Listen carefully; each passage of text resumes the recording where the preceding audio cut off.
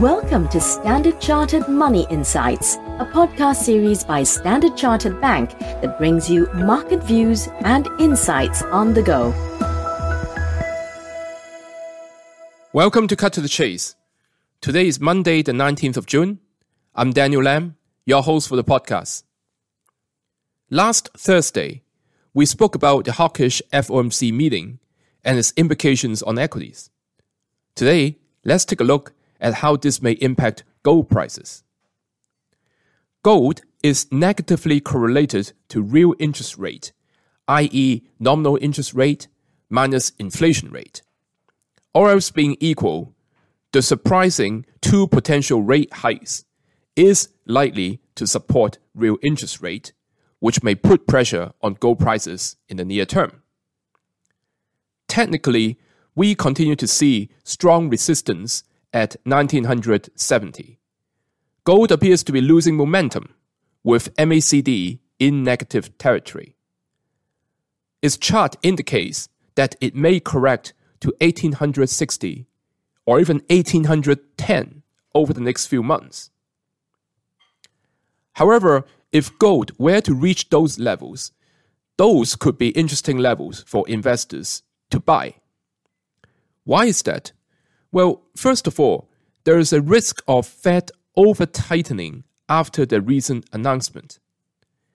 Now, the recent inflation figures seems to indicate that inflation appears to be on a downtrend in the US, and Powell's emphasis on driving inflation back down to the 2% level may turn out to be an quote-unquote unhealthy obsession.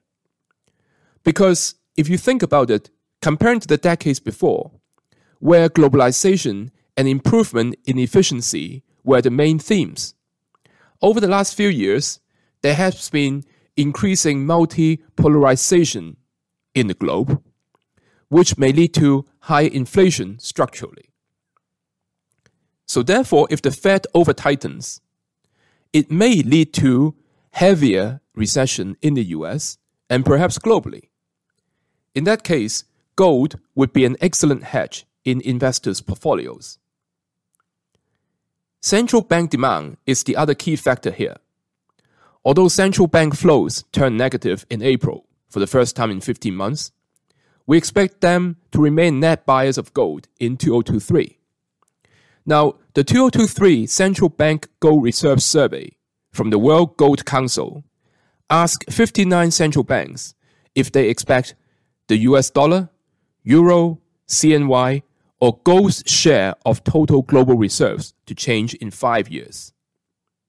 So for US dollar, 17% of the central banks said they expect the US dollar share to rise. That's compared to 28% in 2022, and 55% of the central banks expected the US dollar share to decline. 62% of central banks expect gold's share to rise, compared to 46% in 2022.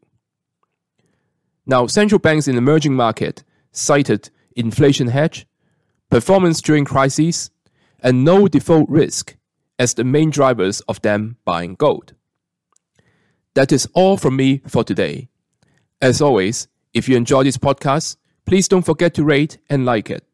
Thanks for listening, and we wish you a happy day ahead. Thank you for listening to Standard Chartered Money Insights, a podcast series by Standard Chartered Bank. For more details on the latest market insights, subscribe to Standard Chartered Money Insights.